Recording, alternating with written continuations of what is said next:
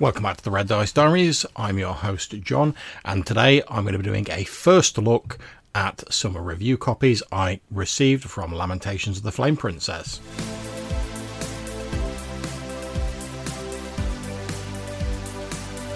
So a call was kindly put out a short while ago asking if anyone was interested in review copies of the latest books coming out for Lamentations of the Flame Princess. As a big fan of the game, I of course said yes, and a short while ago a big box of books that are digest size, the one true size for roleplay books of course, turned up in the post. Now I've been a bit busy over the last week, so I haven't really had a chance to delve into them, and I will be doing more detailed reviews later on, but I didn't want to keep you guys waiting, so I thought what I'll do is I'll do a quick episode where I page through them quickly and give you my initial impressions, and then the individual sort of full reviews will follow on later. So without further ado, let's get into it. So the first of these books is titled Galileo 2 Judgment Day by Bradley Anua. Apologies if I've got the name wrong. And the cover features a strange sort of clockwork Terminator-esque man on it. Now, if you can pass over a book with a title like Galileo 2 Judgment Day, you are a far better person than me. The description on the back describes it as a double shot of horror in the vein of slasher films with high body counts. Run for your life through a dark forest alongside Galileo, or explore a deadly mansion filled with sweet loot and blood-splattering traps. Each features the Automaton, a mechanical assassin that runs like a marionette and mangles like a wrestler. Now, I've actually read through this one in a little more detail. It was the first one I got before I was recently away for a while, and it pretty much deals with Galileo mocking the church and the Pope as a punishment for him, setting him in his mansion under house arrest and putting this clockwork man there to torment him. And it basically deals with Galileo trying to escape, the player characters running into him, and they have a choice if they can either help him escape, ignore him, but knowing he's outside of his mansion, delve into it and try and recover some of his fantastical inventions, and knowledge. There are optional chase rules and the like in it, because he's always being pursued by this mechanical sort of Terminator that never tires but occasionally has to recharge, giving him a few moments breather or a chance to get a little ahead of it before he sets off again. And there are other various shady characters involved in it. You know, it's going to try and fence some of the goods you've looted. There is a lovely set of maps of the Villa Il Gianello, I'm probably pronouncing that wrong, the Jewel Villa, which is where Galileo is under house arrest, with more sort of your dungeon style of location descriptions there. We get a number of what ifs, you know, what if the characters run back home to hide from the automaton, or they flee from Arcetri after the automaton awakes and chases them, to what if the player characters all run away in a random direction. And there's rules and procedures for determining who the automaton is likely to pursue at any given moment and how quickly it pursues them, which is, I think, is pretty cool. And then we get a series of alternate endings and a description of the various NPCs, including their stats, and the automaton, who has various different components and can be broken down and perhaps sold off by enterprising NPCs.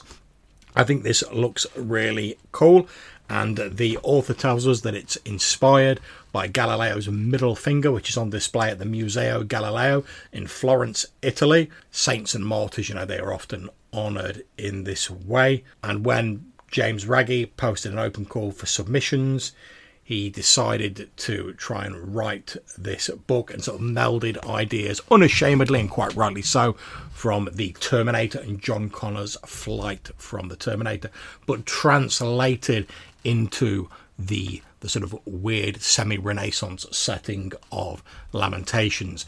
And this idea of Galileo popped up in the mind and melded those two ideas together.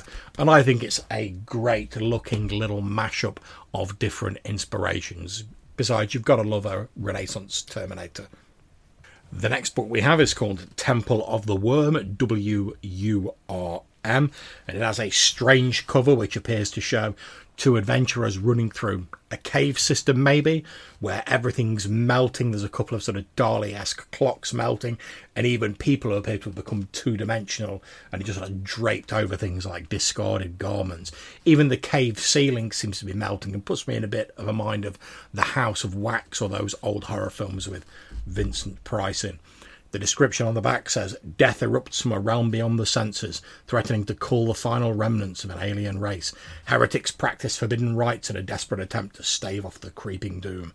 Shadows take on a life of their own and are quickly sundered, lost forever under the edge of a blade." That sounds pretty cool to me, I'm not going to lie. So let's have a quick flick through this. So we're told in the introduction that it was inspired by a couple of classic pieces of literature. The first being Flatland, A Romance of Many Dimensions, which is a story I've read, and it posits the idea of how would creatures from a two-dimensional sort of space interact with creatures capable of working and perceiving the third dimension, and how they could only ever perceive the part of the three-dimensional creature that intersected with their reality.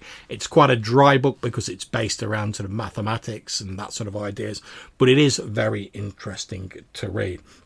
We're told this adventure is designed with a novice referee in mind, but there should be enough material in here for the referee to run the adventure as written. There are prompts that sort of guide them to create more content. And I think that's a really cool thing, giving them a basic thing where you're like, right, this is simple to run, you can just crack on with that. But, if you want to take it a bit further, here's a few extra ideas. The background information deals with the Arsindians, a race of two-dimensional creatures that strongly resemble jellyfish, yet they live within the cracks of the earth. And that sets me in mind of the old Hounds of Tyndalos from the mythos, where they inhabit the angles of time, whatever that's supposed to mean. I don't think it's mentioned in any other mythos stories, but it's still a cool image. We get some details of those, and they communicate with flashes of polarized light, typically only visible along their current plane of existence. And that does remind me very much of Flat World. We get some stats for them. We get some knowledge seeker spells, and we're told that all the adult knowledge seekers are magic users. They freely share what arcane knowledge they have amongst themselves, so this seems like it's some sort of cult or organization.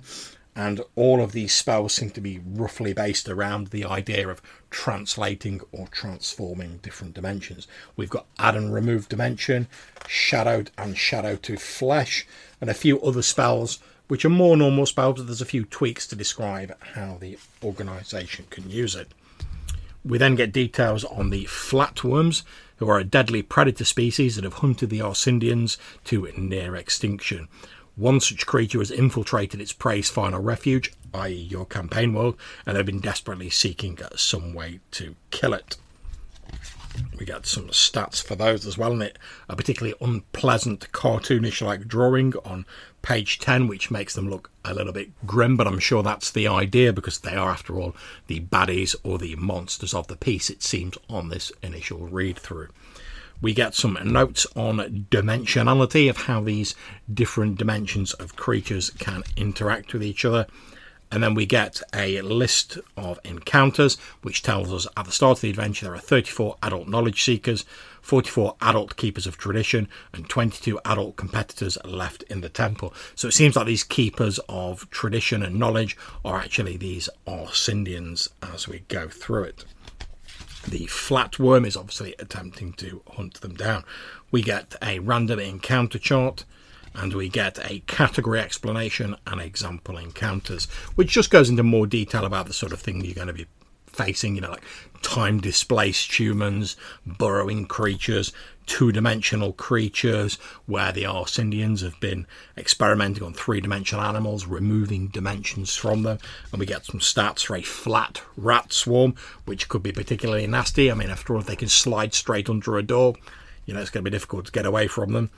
We've got weird experimentational victims, other dimensional beings, young Arsindians, afflicted Arsindians, where some of them have got various maladies and problems from experimenting and dabbling in forbidden knowledge, and various other sort of creatures described. We have a section called Getting the Player Characters Involved, which I always think is a useful thing, particularly for these adventures where you're setting it as being suitable for novice GMs. We then get the sort of dungeon part of it, which is the lake and the temple entrance, with a lovely map on there. I'm just going to see if I can see who actually did the cartography. Oh, no surprise, it's Glyn Seal. I thought I recognised that signature style there. You can't beat a bit of Glyn Seal cartography. We get area descriptions and features of note for the temple complex, along with traps and referees' notes. The referees' notes are all in nice, easy to understand bullet points, which I think would be great if you were just trying to run this from the book, especially as a novice GM, because all the stuff you need is in the place where you need it to be. And then finally, we get a few quick reference sheets, which sums up the non-player characters and the creatures in order of their appearance within the module. And again, I think that'd be a great boon for the novice GM using it, but also for more experienced GMs. It's not difficult to lose your place when you're trying to juggle a million different things during a session. So having these reference sheets is really handy, regardless of your level of experience. Next up, we have a title, and this is the first book I saw when I looked in the box, and it made me laugh out loud, which isn't a very easy thing to do just for a book title. But this one's called Winnie the Shit by K.M. Green, and I was laughing for a good few minutes after I read that. And it says, "Meet Winnie the Shit, the world's least favourite bear, an utter bastard of an Ursus and his animal supremacist chums. Deep in the Sussex 500-acre wood lives a community of animal-man hybrids gathering an army to supplant humanity as masters of the earth." So again, it's doing what Lamentations of the Flame Princess, in my opinion, does best. It's taking a well-loved and now usefully public domain trope and sort of flipping it on its head and giving it a whole Lamentations weird twist, which I love. The first one seems to start with a sort of short story, which is, I suppose, it makes sense for, you're riffing on Winnie the Pooh, but I've got to admit I sort of skimmed over that.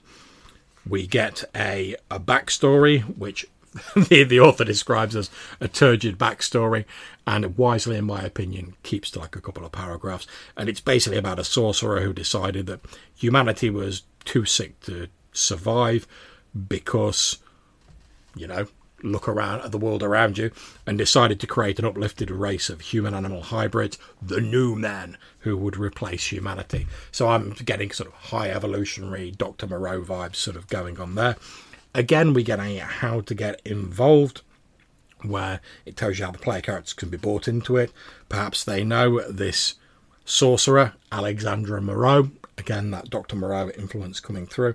Perhaps they've heard of his special interests. They might have heard information on the grapevine. A magic user down in Sussex has paid to have a live bear brought in. Or it says if they've been through the Green Messiah book, a book that I reviewed previously for Lamentations, they might have encountered John Dee's Men in Black. And if you've not seen Green Messiah, go and check that out. It's a great thing. And there's about 4 or 5 other different ways you can get them involved. And as I've just said, I love to see this. We then get a how do I run this thing section, where we're talking about the main factions being the New Men, Moreau, and Sir William Cash. Within these groups, there are sometimes different goals, and individuals don't belong to any of the parties. It gives you individual profiles later on, but it gives you a quick summary at the start of who they are. So the New Men want to create more of themselves, wrest dominance from humanity. The Sorcerer wants to lead. Edward wants to lead as well, but only if it lets him lounge about, eat, drink, and let someone else do the work. Trespassers want to lead, but only if they can do it while staying out of trouble. Rabbit is on board with the New Men's mission, but really does love treasure quite a lot. The Sorcerer Moreau wants to escape, disappear, and start his experiment anew. And Cash wants to complete his mission, but would prefer to fail and survive to explain to his boss what went wrong, rather than failing and bleeding to death alone in a ditch in Sussex. We get some information on how to deal with the New Men, who are programmed essentially at a genetic level to hate baseline humans, although maybe clever players can negotiate and stay alive for a little bit longer. We get some details on how they were created.